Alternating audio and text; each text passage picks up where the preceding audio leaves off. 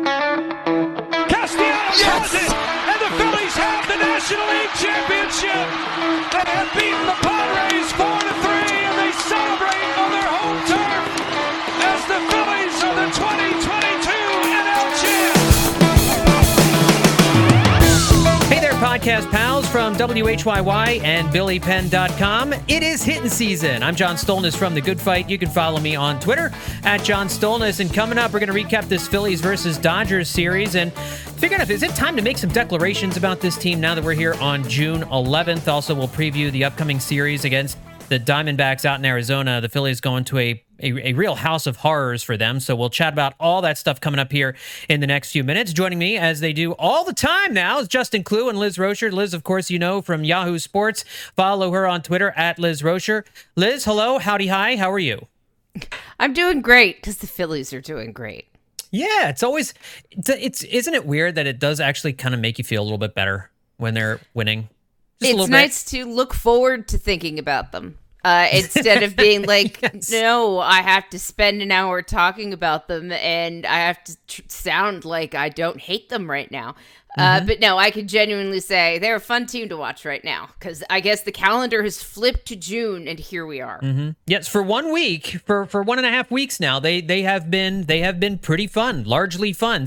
Not for the whole month of June so far because they did have a nasty little losing streak at the beginning of the month. But here we are now in the second week of June, and they are playing a whole lot better. Justin Klugh from Baseball Prospectus, of course, also the Dirty Inning, and absolutely hammered on the Hittin Season Patreon. Follow him on Twitter at Justin_Klugh. Justin, what's up with you, buddy? How you feeling? I just got to say, we find heroes, I think, in every one of these games, but Liz and I touched on this briefly in the last episode. I just want to say up front here, Cody Clemens is a pretty all right guy to have in his role. He is. You were iffy on it. If I was iffy that today, I came around a bit, but I've just seen too much stuff out of him this weekend. That's like, yeah, he's a guy. He's the kind of guy that guys the way he guys, but like, he also very guyish right now. Guys. Yeah. Guy becomes more of guy. And he's had an opportunity here, and he'll make a diving snare of a line drive or a sliding stop, to stop a ball from getting in the corner, and walk a game off for you, or go 1 for 4, but that one was at a good time. I don't know. He's just there certainly are worse fourth string first basemen. You know what Cody Clemens is? Cody Clemens is what we thought Edmundo Sosa was going to be this year. And did for like a few weeks, maybe. Yeah. We were all there for a few weeks, and then it did not happen. I mean, Clemens doesn't play third base and shortstop like Sosa does, so Sosa obviously has that value. But in terms of being kind of the clutch player, the guy who makes a big play, the guy who you can pull off the bench and have him start 3-4 times a week, I think that's kind of what we envisioned Edmundo Sosa being this year. And instead, it really has been Rogers' son, who has been. And listen. My man comes in and throws scoreless relief in some of these blowouts, too. I mean, just contributions across the board. What can he do? This guy's embodying every Phillies folk legend of the last 10 years in one person. I wish there was a better Roger Clemens connection, though. It was so weird to see him throwing batting practice because you're like, we don't know you. Who are you? What are you doing here? You're not on the Wall of Fame. You were never here before. So why are you here now? It doesn't make any sense. Roger Clemens at Citizens Bank Park, like the two. I wonder, did he ever make a start at Citizens Bank Park or the Vet? Did he ever make a start in Philadelphia? He had to have, right? I'm thinking he had to have. Yeah. Let me look this up. Yeah, I'll look it up. He made it into the early aughts, certainly. I don't know how into the mid aughts he got, but he couldn't have pitched there before 2004, obviously. And they were still rotating interleague play at that point, so that might have been. There's a chance. There's like a pretty good chance he did, and a pretty good chance he didn't. And then you're going to say, yeah, he started like 80 times. Really, any outcome is any outcome at all. Yeah. I'm looking up the ballparks right now on Baseball Reference to see where he pitched in Philadelphia. And it's just taking a long time to load because sometimes Baseball Reference takes a long time to load. So I'm just going to scroll down here. That's why I was talking, to just cover that silence. I appreciate that. No, yeah. He did start 5 games against the Phillies in his major league career. went 2-1 with a 4.33 ERA in 27 innings against the Phillies. In Philadelphia ballparks, let's see, he did pitch in Citizens Bank Park twice. Pitched 8 innings with a 5.63 ERA. I don't know who he was pitching for or when he pitched in Citizens Bank Park. And then yeah, I guess that's probably what it was. But he never pitched at Veterans Stadium. So it was only Citizens Bank Park was the only place he ever pitched, and he pitched in Philadelphia twice in his career. So 8 innings total. Wow. Interesting. For some reason, I was really blown away when you said he never pitched at Veterans Stadium, but there would have been no reason for that, I guess. Yeah. Yeah. I mean, most of his career when the Phillies were at the Vet, he was in the American League, and there was no there was just a little bit of interleague play, like from, what was it, 95 they started that? 95 or 96? I forget exactly what year it was. Yeah, late but 90s. Anyway, but yeah, it doesn't really matter.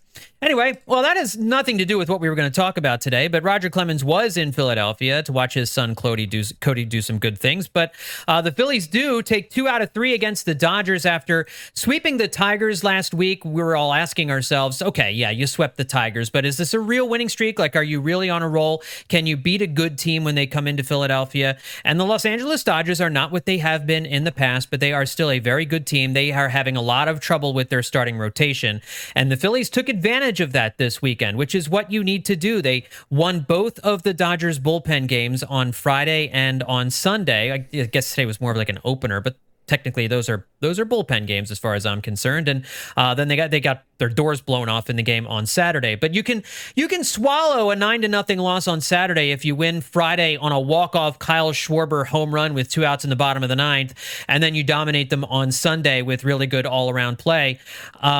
So just general vibes, Justin, coming off of this series.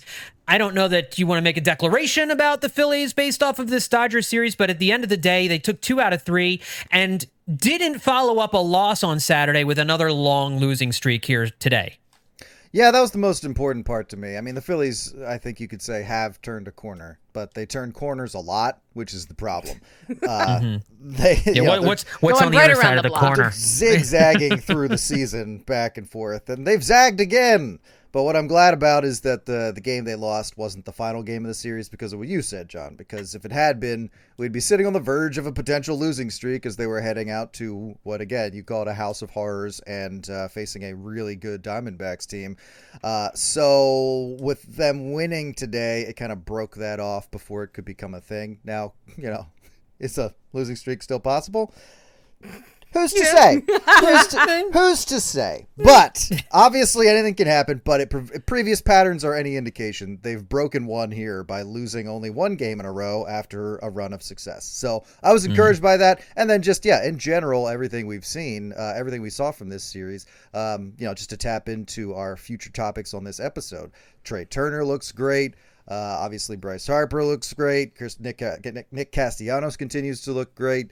Taijuan Walker looked great again. I mean, there was some really important developments in this series against a really good team. So it is kind of funny to think it really just comes down to like this game to determine if the Phillies are good again. That like if they had lost today, we would assume they would just get swept in Arizona. But since they won today, they aren't succumbing to the same old things. So I thought it was very encouraging and a lot to celebrate, even though they got the life pounded out of them in the middle game of the series. Woof. Yeah, it was a woofer of a game, and we'll get into it a little bit more here. But just with this series, I mean, how are you feeling after taking 2 out of 3 from the Dodgers? I mean, this is not the Dodgers team that we're used to seeing, but still a pretty good team.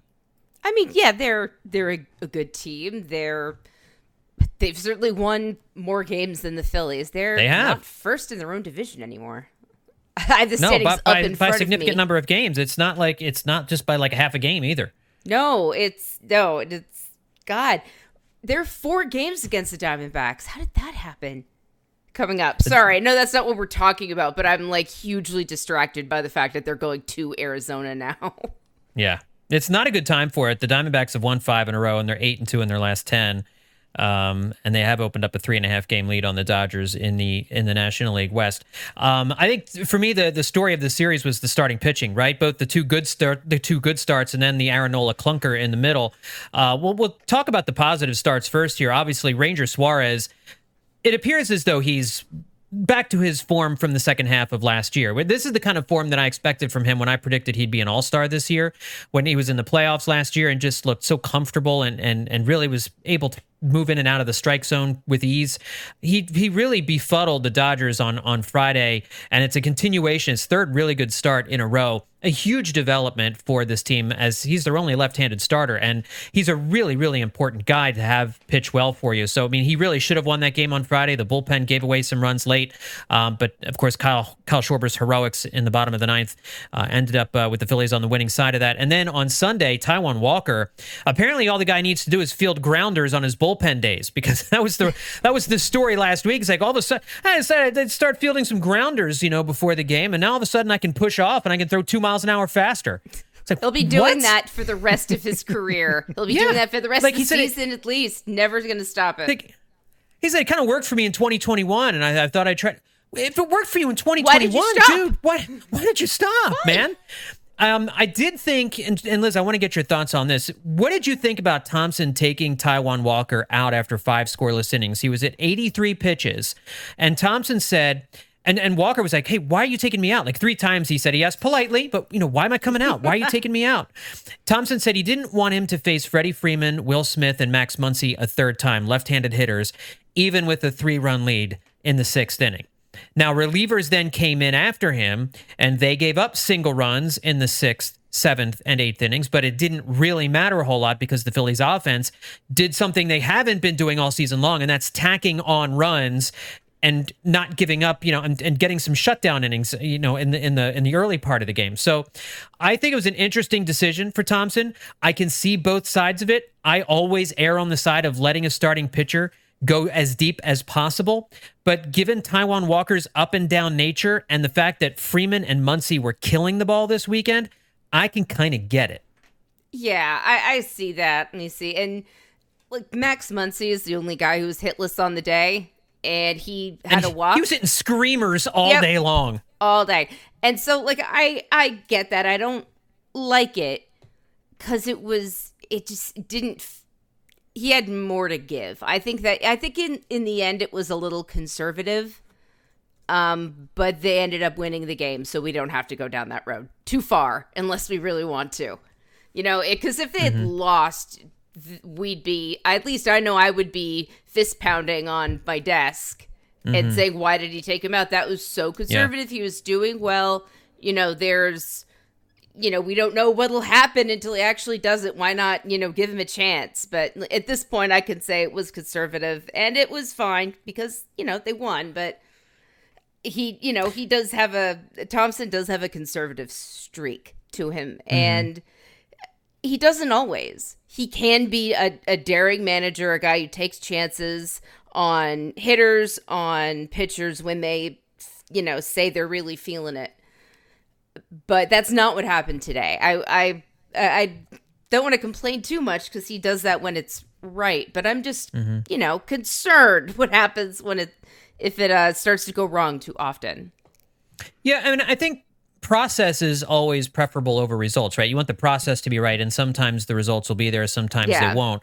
And I wonder if the process was right here, even though because if the Phillies offense hadn't tacked on, the bullpen really actually didn't shut anybody down. I hear you laughing, Justin. What are you laughing about over there? I'm laughing at the idea of people appreciating a good process when it works out. People don't give a crap about the process, John. People care about what happened in the game. You know why you can't say you disagree with Rob Thompson right now? Because it worked. Because he gave up a home run immediately, and now all you got is hindsight. All you got is hindsight to say that. And, the good news is since Soto gave up that home run immediately, we can all say he was wrong and look even more correct. But honestly, I typically don't have an opinion about when a guy comes out of a game because I don't think there's too many ludicrous decisions there anymore, which has been nice. It's got to be pretty puzzling for me to throw up my hands. And it happens, but not as much since Kapler and Girardi left town. But this one was a puzzler to me. He's not wrong saying the third time through the order against guys like Freddie Freeman, who don't,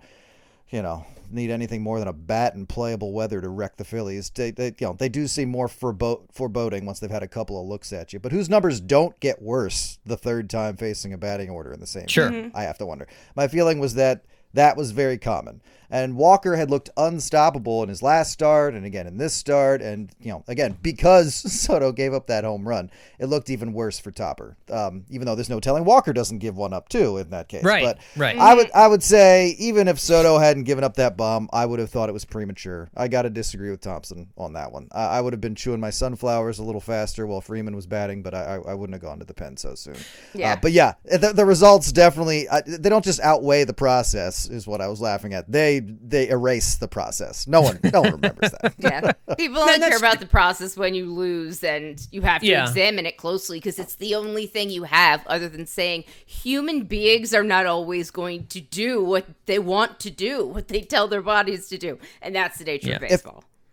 If that home run had been the beginning of a huge Dodgers comeback that cost the Phillies the game, Rob Thompson comes into that press conference and says, okay, here's what I was thinking when I did that. Yeah. And the logic is totally sound and airtight, and everybody is totally fine and calm and having a good day. There'd never be another second thought about it. No, for sure. Well, and it's funny, because there's a lot of different things here, too. The Phillies are pitching a bullpen game on Monday, and you ended up using the bullpen when maybe you didn't really need to use the bullpen a whole lot. But Ranger Suarez and Aaron Nola, even though Aaron Nola didn't pitch very well, Aaron Nola really, his big struggles were late in the game. He actually gave them innings in the start on Saturday. So the bullpen didn't get taxed overly hard in the series here against the Dodgers. And Topper says everybody's available on Monday. So apparently nobody is unusable based off of what he did today. But I'll also say this. I think it's interesting that I think, you talked about it being a conservative move, and I think you're right. He was being conservative and not wanting to push Taijuan Walker, but I think it was aggressive in that he really wanted to win this final game. He was pushing for this series win. I think he understood that this was an important series to win, that he didn't want them to go off on another losing streak. It really does kind of remind me of some of the decisions he made in Games 1 and Game 6 of the World Series last year, when it worked out great in Game 1 and worked out horribly in Game 6. And again, that was all results over process, right? He made the same decision both times, and we think differently about each decision because they both turned out differently. In this case, the Phillies offense really rendered the decision pretty moot by continuing to add on in this game. But it is an interesting window into Thompson's mind. And I think in one respect, he was conservative, and in another aspect, he was aggressive in wanting to make sure that he tried to lock those guys down and lock those final 4 innings down to get out of Philadelphia and get to Arizona with a series win in his pocket. I mean, the thing for me is that I trust Taijuan Walker more than Greg Soto in that moment. I'm not saying I have a horrible distrust of Gregory Soto, but I still would have had trust in Walker to get that job. I think that's fair. Oh yeah, this is gonna make sure this is a win more so than Walker being in there. But again, it doesn't matter. Right. It doesn't matter. It was just an interesting thing to discuss because, these are baseball things we talk about and we're nerds. So let's talk a little bit about what happened on Saturday. Fine. Specific. I love how you thought that doing an entire episode on him was going to make some kind of difference in the universe. We were just going to keep on talking about Aaron Nola until the heat death of the universe. Man, I did think that. I don't know why. It was so stupid. We could just shovel it out of our heads and it would be over forever. I love how you included me in that because you're just pulling me along for the ride. I'm like, I guess it, out of the blue, you're like, let's spend 45 to 60 minutes talking about Aaron Nola. I'm just like, why? We have a whole season. No, it was a great episode. It was a great idea. And I think you it was were really more than effective. welcome to have Aaron Nola thoughts as well. I just had mine louder and more aggressive than you. I had Aaron Nola thoughts to give. I'm just saying, we talked a whole lot about him, and then there was at that point 120 games still to go. And I'll tell you what. I've got him on the show sheet here. Bullet point number 2. All right, let's do it. Yeah. I'll tell you what. I don't think it was. I did that because I thought we would never have to talk about him again. The reason I really did that was because I wanted a standing definition of what Aaron Nola was in my head. Taking into account, I know, he's chaotic, he's good once, and then he's bad, and how do you define that? And that's what I wanted to do. I wanted to talk about why, when he's good, why he's good, and likewise for when he's bad, to try and come up with just a brief, comprehensive log line for who Aaron Nola, the pitcher, is. And I think we successfully did that because it's fueling my response to his performance on Saturday, honestly. Because on the one hand, and I know, again, we're going to talk about all this, but it's like he's got to get comfortable with the pitch clock. We're going to get to that. I know. Yeah.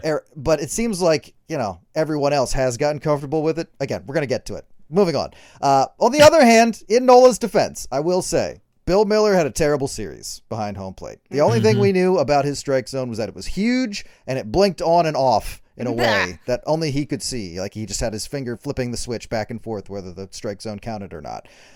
So that factored a lot. There were a bunch of challenges that were like chewing away the ump's patience. Dave Roberts umping a game. I don't have any sympathy for umpires, but umping a game with Dave Roberts, I'm always reminded what a huge like bug in the ear that manager is. He's always coming out of the dugout. Every 2 or 3 minutes, he's complaining, he's pointing, he's asking questions, he's changing pitchers. And then the Phillies wanted to challenge that Freddie Freeman home run. And as Larry Anderson said on the radio broadcast, don't bring Bill into it again. Because the problem is you can't win a game against somebody who's making up the rules as they go. And when you hear the phrase, it's up to the umpire's discretion in the rules, that means, is this a rule? Well, it depends on how emotionally needy the umpire is feeling that day. Since he's an old stubborn blowhard, again, by default, he can't just go to therapy. He has to do the healthy thing and pick a fight with a guy at work. So instead of just walking out to the mound between innings and being like, hey man, stop asking for balls, I know what you're doing, he's got to raise the curtain on a little show called Everyone Look at Bill Miller right now, please, right in the middle of the game. No warning, no whatever. So I don't think it was wrong for the umpires to like make that call, but like I was just in defending Aaron Nola, I feel like you got to say that. But otherwise, yeah, I mean, Aaron, I think he's just, as we said in our Aaron Nola only episode, Aaron Nola is one of the best pitchers in baseball. You know he can be. I mean, he's just is the worst adjustment maker I think I have ever seen. You know why Aaron Nola can get blown up in the third inning one start and throw almost 7 innings of no-hit ball in the next one? Because when he's dominating, he only gets more dominant.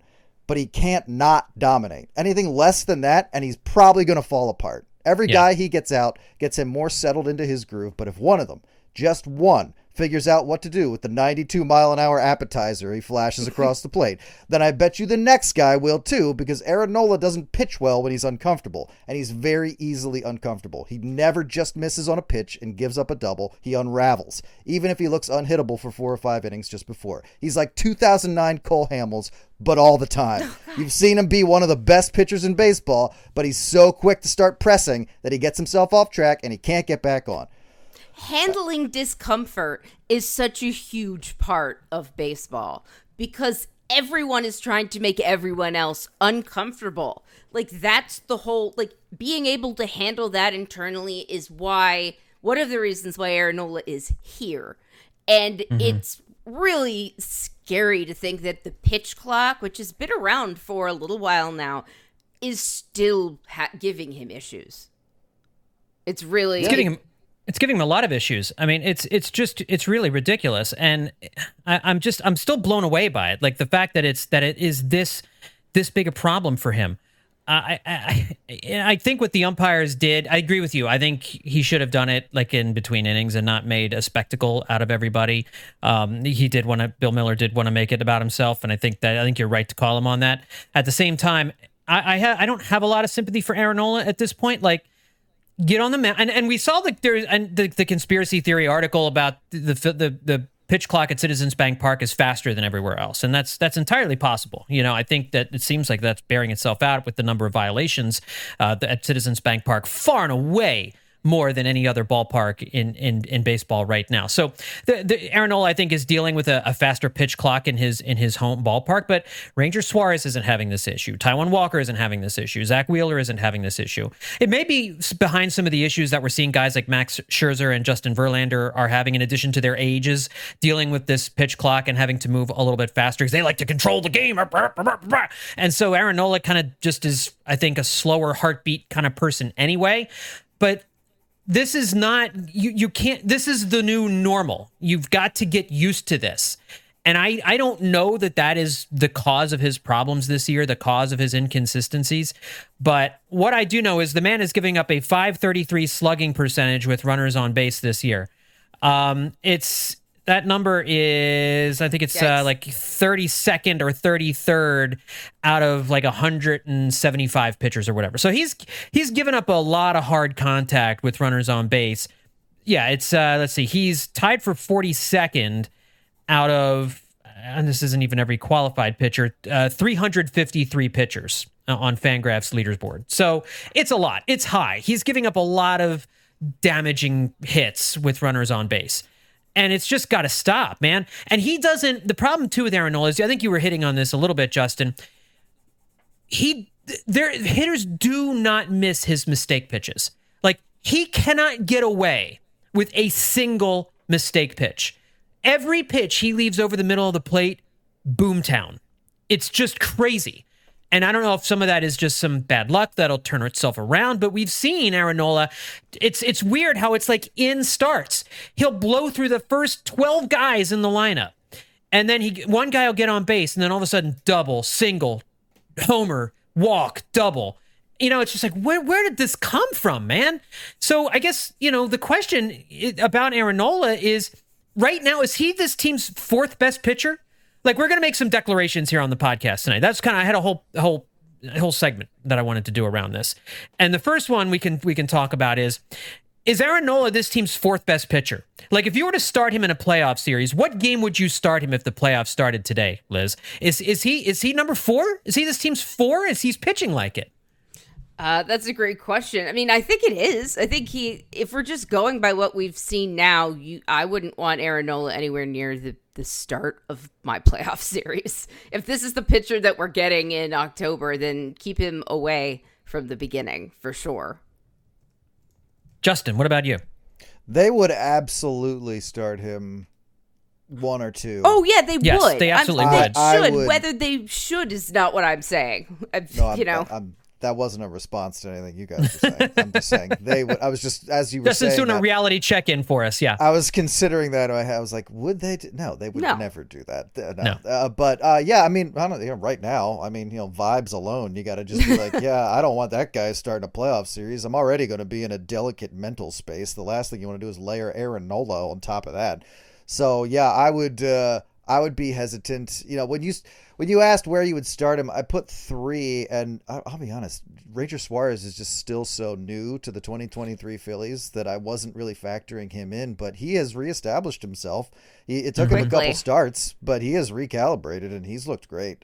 Yeah. As far as like nerves and vibes go, I would put all 3 of the other, like, I would put Wheeler, Walker, and Suarez ahead of Nola right now. Absolutely. Wow. And I would rather watch any of those other 3 guys pitch right now than Aaron Nola. And that's saying something. That to me is like, I just don't want to watch him pitch because it's agita. Like he almost threw a no-hitter his last time out. And then he comes out here, and again, he starts off the game just mowing guys down, gets into a little bit of trouble, and just can't handle it. He just can't handle getting into trouble. He can't wiggle out of trouble this year. And I don't know if that's going to turn around. I don't know if he's going to get used to the pitch clock, and maybe I am putting too much on the pitch clock. Maybe it doesn't have as much to do with the pitch clock as I think it does. Yeah. But there's a reason this guy's throwing 15 balls a game out in order to get himself more time. That's the thing. There's a reason. There's always a reason. Yeah. Maybe the problem goes away before anybody, including the guy it's happening to, realizes what the reason is. But there's a reason. And from our perspective, the pitch clock seems to be factoring in a lot. So there's a reason you bring it up when you bring up Aaron Nola's struggles. But yeah, that being said, he's just not a pleasant pitcher to watch. No, because you just feel like there's this ticking clock counting down. I swear, I swear, I really think this is the case. People are like, okay, I'm willing to say he's like a very good pitcher now that like you've shown me the stats, because what they're doing is averaging out the starts where he's been terrible and the starts where he's been dominant. But the truth is, he's not very good. You can't mush him together like that. He's either dominant or average, and sometimes he's dominant and something happens and he falls down to average, and that's how he pitches the rest of the game. But there's no very good for Aaron Nola. There's just a huge drop off from dominant. Yeah. Weird pitcher.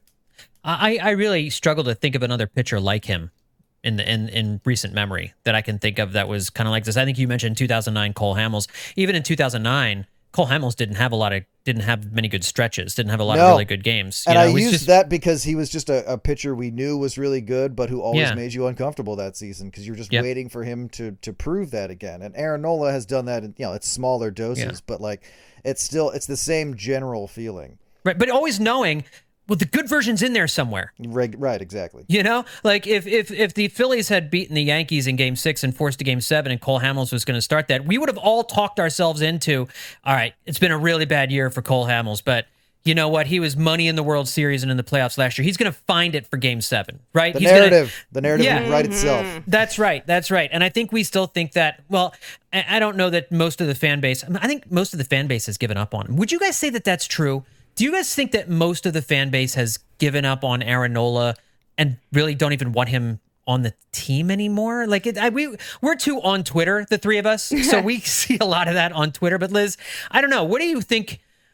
What do you think about is the fan base just gotten tired of Nola to the point where they don't want him back?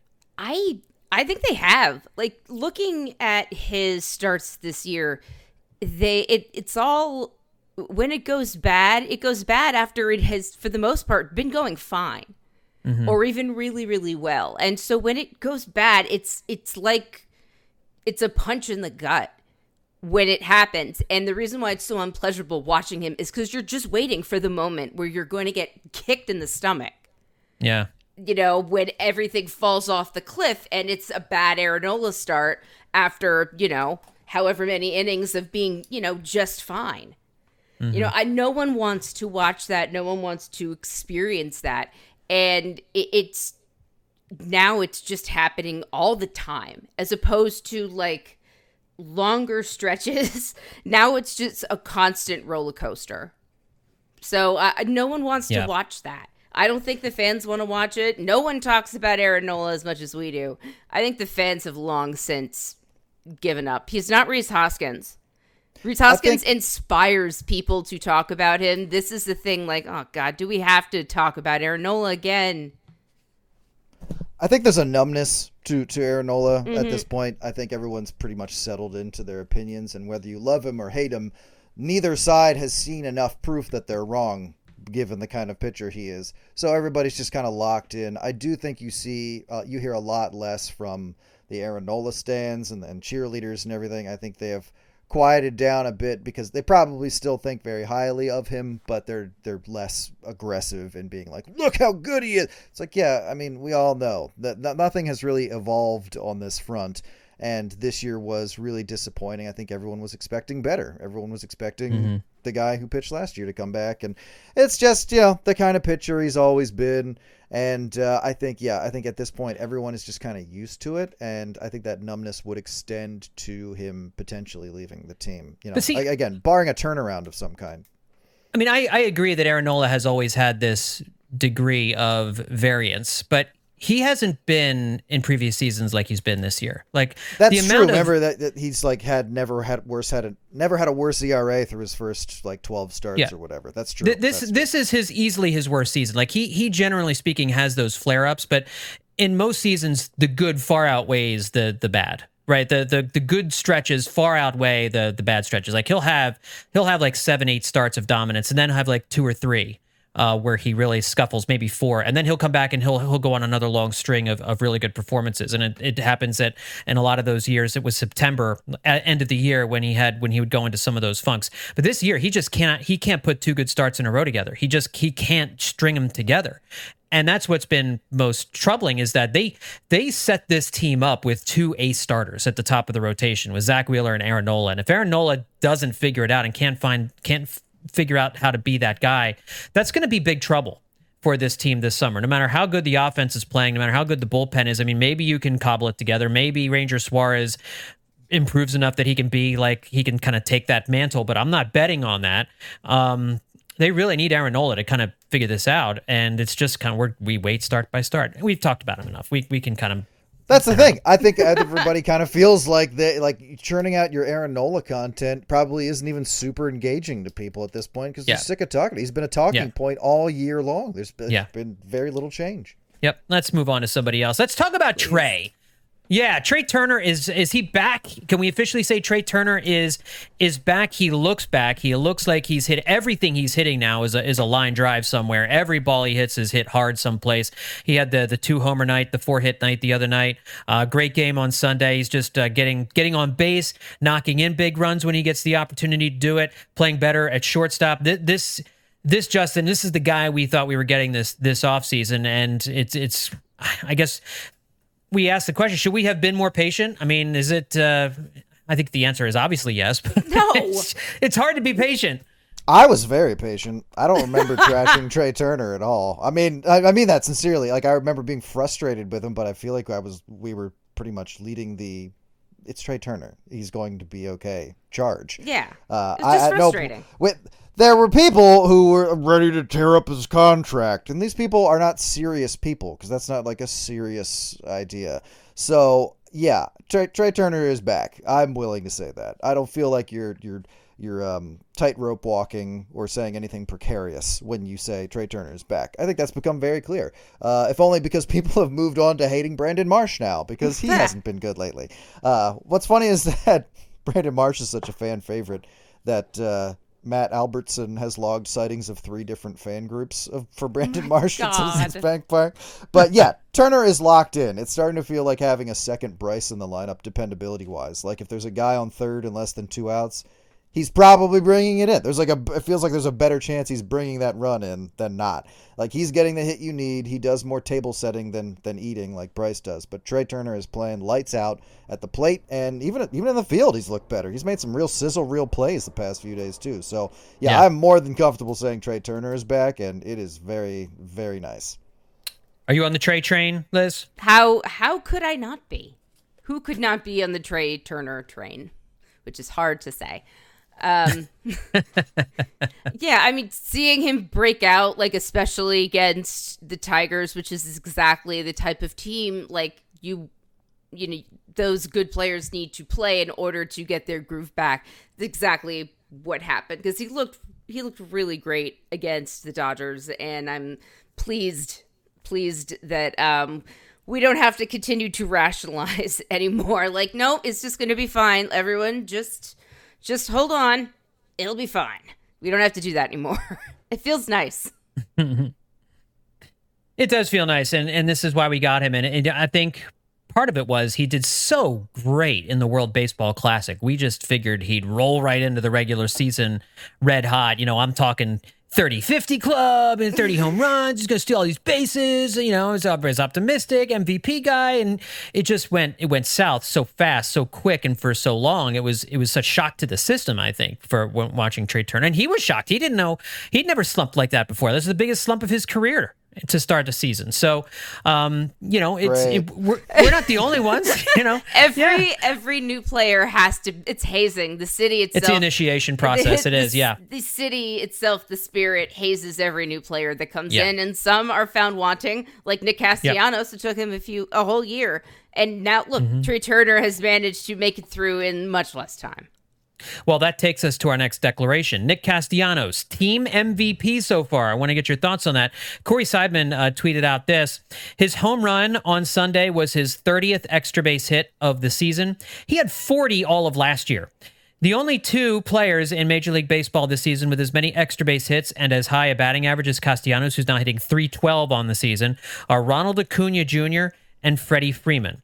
And I think if you look at the ball he hit out today, it was a low and outside pitch that he golfed over dead center field. Like, last year, how many times did we see him make contact on a ball in that exact spot in the strike zone and loft a blooping lazy fly ball someplace? Are you kidding me? How many times did we see him swing at that pitch and not hit it? Not hit it at all. So many. But, like, he didn't even look like he got it all. Like, when he hit that ball, I was like, oh, you know, I did not think he hit that ball out of the ballpark. But that just tells me there was something physically wrong with him. I know that they're denying it till, 7 ways from Sunday. But I'm telling you, he swung at that pitch a lot last year. And when he did make contact with it, it didn't go anywhere. It certainly didn't go 415 feet out to dead center field for a home run. So, I don't know. I'm watching Nick Castellanos play, and I'm saying to myself, that's our best player right now. That's our team MVP right now. He's hitting .441 in June. Like, granted, it's 9 games, but, like, you see those numbers for, like, an actual string of, like, that's 9 games. Castellano Fest. 38 plate appearances. And he's hitting 441, on base 474, slugging is 706. Like, this is very good. I'm very happy. Those are numbers I like, yeah. Yes, we all like them. But is he the MVP, Justin? Do you think he has been this team's MVP so far this season? Absolutely. I mean, yeah. he's played the role you guys have described. He was getting in pitchers' heads. He was getting in Astros fans' heads. He made that insane catch and then pretended he didn't catch it. I mean, he's not only like performing very well, he's also just clearly in a better, more comfortable space. I mean, like you said, a guy's made an adjustment when he swung at that pitch today and knocked it out of the park, and you're like, oh, that's why he's always swinging at those, because he knows he can do that. But he just, it's like I forget what it's from, but just the general idea of seeing something function the way it was supposed to, finally just being like, I didn't know he knew how to do that. All right, I know, great. right? This is great. I don't think you can point to anybody who's been as consistently productive at such a high level as Nick Castellanos this year. I mean, this is one of the among the list of things we said had to go on this year. This is one of them, and it's one of the more important ones. We certainly haven't hit on all of those things, but this was a big one, and I think it answers your question. And honestly, as far as like what was going on last year, I can't say like I care too much anymore, but like, if he was injured, you're just like, okay, so why is this being so hush-hush? But honestly, he's also the kind of guy who I could see being like, my hand hurts. Do not tell anyone, because I'm just very private about this stuff. I don't need people knowing that. So I could see that, and I'm ready to conclude that, and who cares? Now he's hitting 441 in June. Yeah, he's been amazing. This is the guy we signed, and it's really been incredible. And Kyle Schwarber, he hasn't been as red hot this June as he has been in other Junes, but he certainly has been productive. And obviously, the walk-off home run on Friday was a big hit. Bryson Stott with some big hits, really having some good at bats. He's not going to be. I think we're seeing from Bryson Stott, he's going to be kind of a high batting average guy. You'd like to see that on base percentage go up a little bit, given how good his at-bats are. The slugging percentage, he's just not going to be a guy who hits for a lot of power, but if you got a guy who can spray the ball all over the field, that's a valuable guy. And Alec Boehm, Brandon Marsh still kind of struggling. Boehm just back off the injured list, looked rusty out there on Sunday, so he's going to get his swing back together, and hopefully some more of the daycare can pick up the pace. But really, it's been the star players. Really, this is what we've been saying all year. The star players need to play like stars. They did in this series against the Dodgers and against the Tigers as well. So before we get to what's coming up this week with the Phillies in Arizona, it's All-Star voting season. I mean, people are voting for All-Stars, and I wonder how many All-Stars you guys think this team has. It's obviously been a struggle, a lot of up and down seasons for some of these guys. I don't think the Phillies have a lot of All-Stars. As you think about the players on the roster, Liz, who strikes at who jumps out at you as an All-Star, somebody who should be playing in the Midsummer Classic? I mean, I think Castellanos is an obvious choice. Yep, I agree. For sure. And that's where it probably ends with me and the hitters for the most part. I think Harper will probably get a lot of votes because he's Bryce Harper, and that's usually what happens. But, yeah, and I think if we're looking over the pitching side, which you don't vote for, I think Alvarado has a shot, but he's been on the IL for so long. So yeah, I think it's just Castellanos, really. Yeah, Justin, anybody else you'd add to the mix? Because I think we'd all agree that Castellanos probably is deserving of a nod. So Kimbrel's going? Is that right? He's going to go, yeah. A special invitation, yeah. So does that mean he's just going to be like a special guest of the commissioner, or is he playing? Does that mean he's playing? Yeah, what does that mean? Well, it's like last year. I think Pujols played in the All-Star game, didn't he? He was under the same. It was under the same guise of like so he'll play. So they may not get anybody else. Oh, they might just possible. Okay.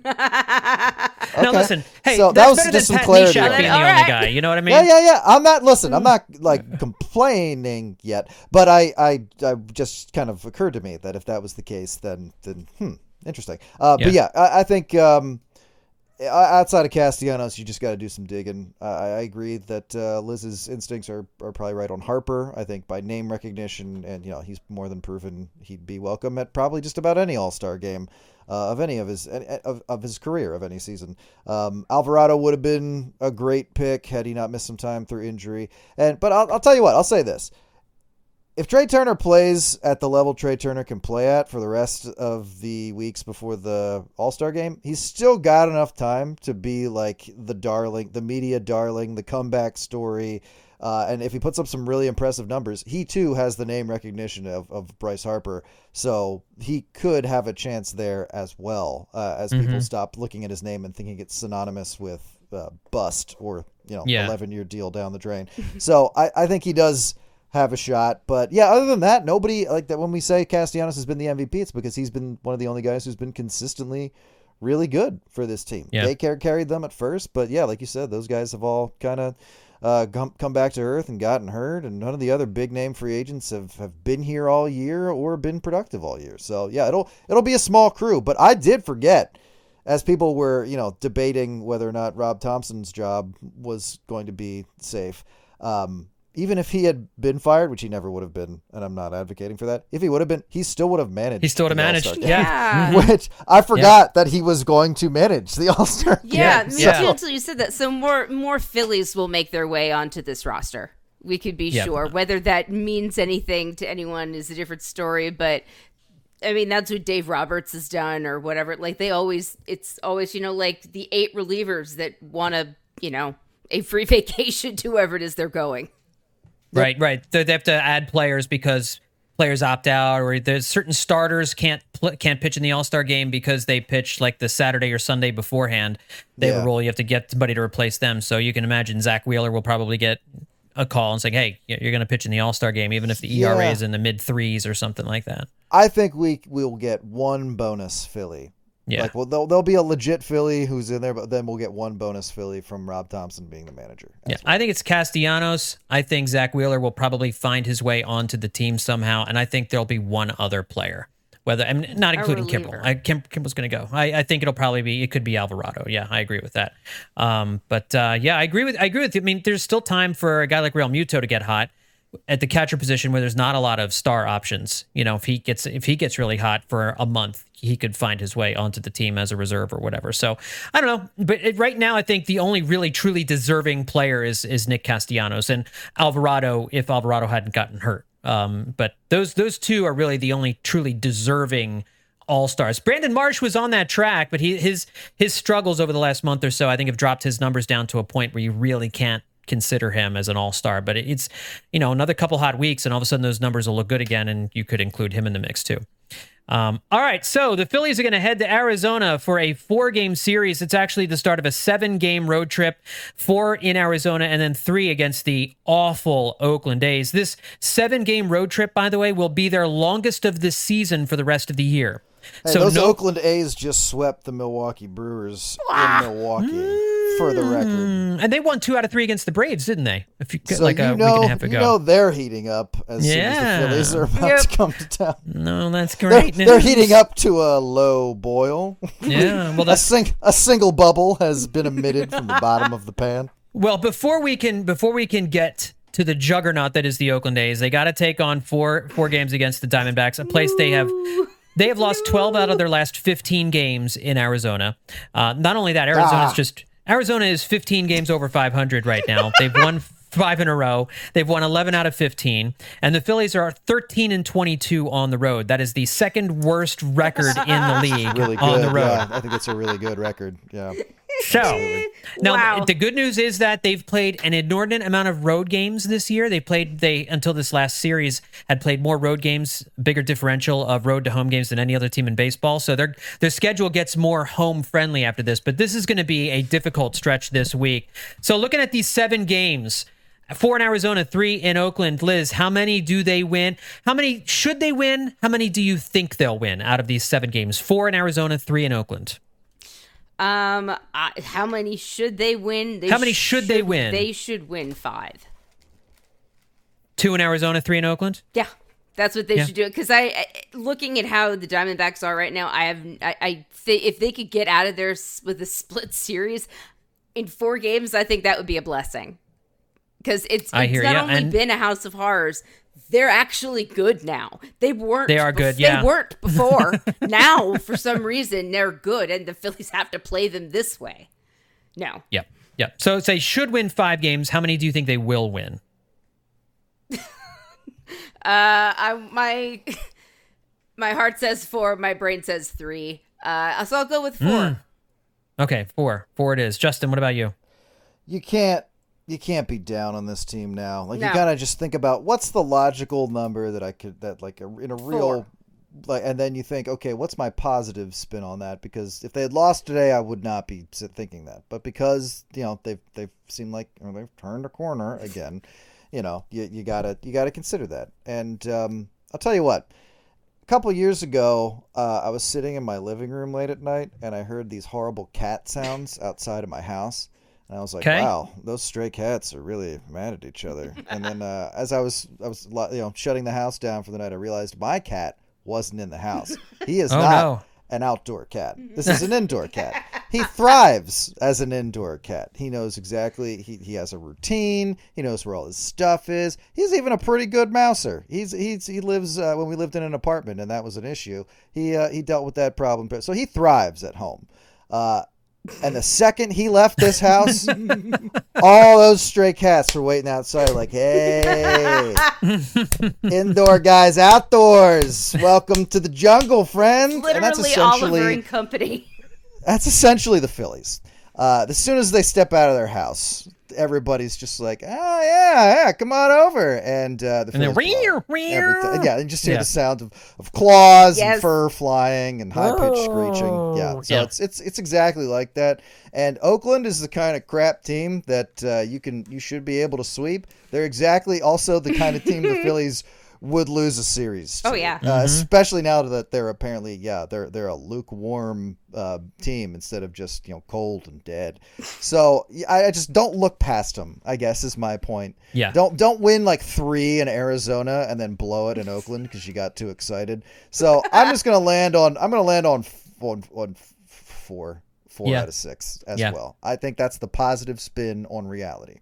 Yep, and I agree with that. I think they'll split in Arizona. I think they'll win 2 out of 3 against the A's. I think that whatever game they lose in Oakland, it's going to be really frustrating. Like they should sweep that team, just like they swept the Tigers at home. But for whatever reason, they go into California, they go on the road. They've had a brutal time on the West Coast this year, and even a team as bad as Oakland, you saw the Atlanta Braves had trouble with the going out to Oakland and taking on an A's team. So I agree with you guys. I think it'll be 4 and 3. I'd love to see 5 and 2. Obviously, they should sweep the A's, and I think they should get a split in Arizona. But again, the Arizona Diamondbacks really, really good, and that's a tough place to play for the Phillies over these last few years against bad Arizona teams. So I think a split would be a positive outcome for sure. All right, finishing up this episode of the podcast, let's get some final thoughts. Justin, any final thoughts, buddy? Yeah, I have 2 final thoughts. Final thought number 1 is we did eventually get the cat back in the house. That's good news. Just to close the loop on that. That's good news. I was worried about that. Since he's a common tabby, my wife looked at him and was like, well, how do we know that's him? So for the rest of his life, we'll be wondering if that's actually the cat that got out in the first place. But, sure. My second final thought is for those of you who are fans of The Dirty Inning over at the Hittin Season Patreon at patreon.com/Hittin Season, we will be delaying the next episode. Dr. Trevor Strunk, my co-host, is traveling this week, and so we will be pushing back an episode. It might be a little later than it typically is if you follow that sort of thing. So yeah, if you're waiting to hear your next wonderful spine-tingling tale of obscure Phillies innings from deep in history, it'll probably be another week. So just a little patience, but we'll have more stuff up there soon. The good news is all of the Dirty Innings are evergreen. So just go back and listen to some classics, folks. I mean, just do it. Go to patreon.com/Hittin Season and just dive on in, man. Just bathe yourself in the classics. That's why they're there. We should just start a separate channel called The Dirty Inning Classic. That's right. And just air. And so a lot of those are on the Patreon, but when we were putting the Dirty Inning on the main feed, you can still you can go through old episodes of the Hittin Season podcast on Apple Podcasts, and you'll find older episodes of the Dirty Inning there as well for the time being. That might not be the case for a whole lot longer. So for now, you can still do that. But again, that option may go away at some point. But I know we have all these shows saved in different places, so they're never truly gone. If you have access to my personal hard drive, then they're on there as well. Yeah, you're going to get that out, right? Yeah.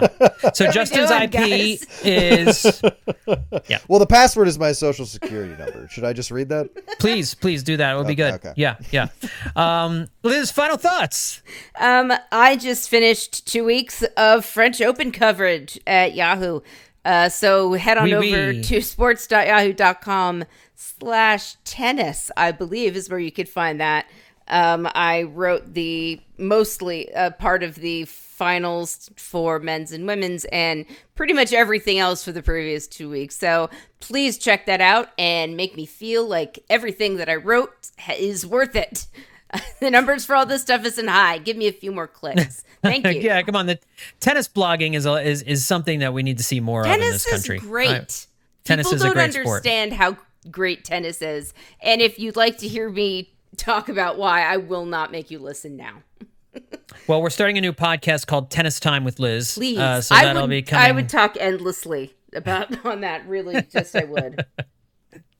Well, listen, we talked Phillies, and we had something fun to talk about here tonight. I hope by the next time we speak in the middle of the week, we'll still be in good spirits as the Phillies take on this Diamondbacks team and head out west for the last time this year. But as for episode 678, that will do it for this episode of the podcast. I want to remind you, everybody, make sure to check out, like we were just talking about, our Hittin Season Patreon. That is where you can find the latest Dirty Innings, as well as Absolutely Hammered. It's at patreon.com/Hittin Season. And of course, all of the Hittin Seasons can be found at billypenn.com. We have our own landing page there, billypenn.com/Hittin Season. You can read our articles and find all of the episodes there as well. Thanks, everybody, for tuning in. We'll talk to you next time here on Hittin Season.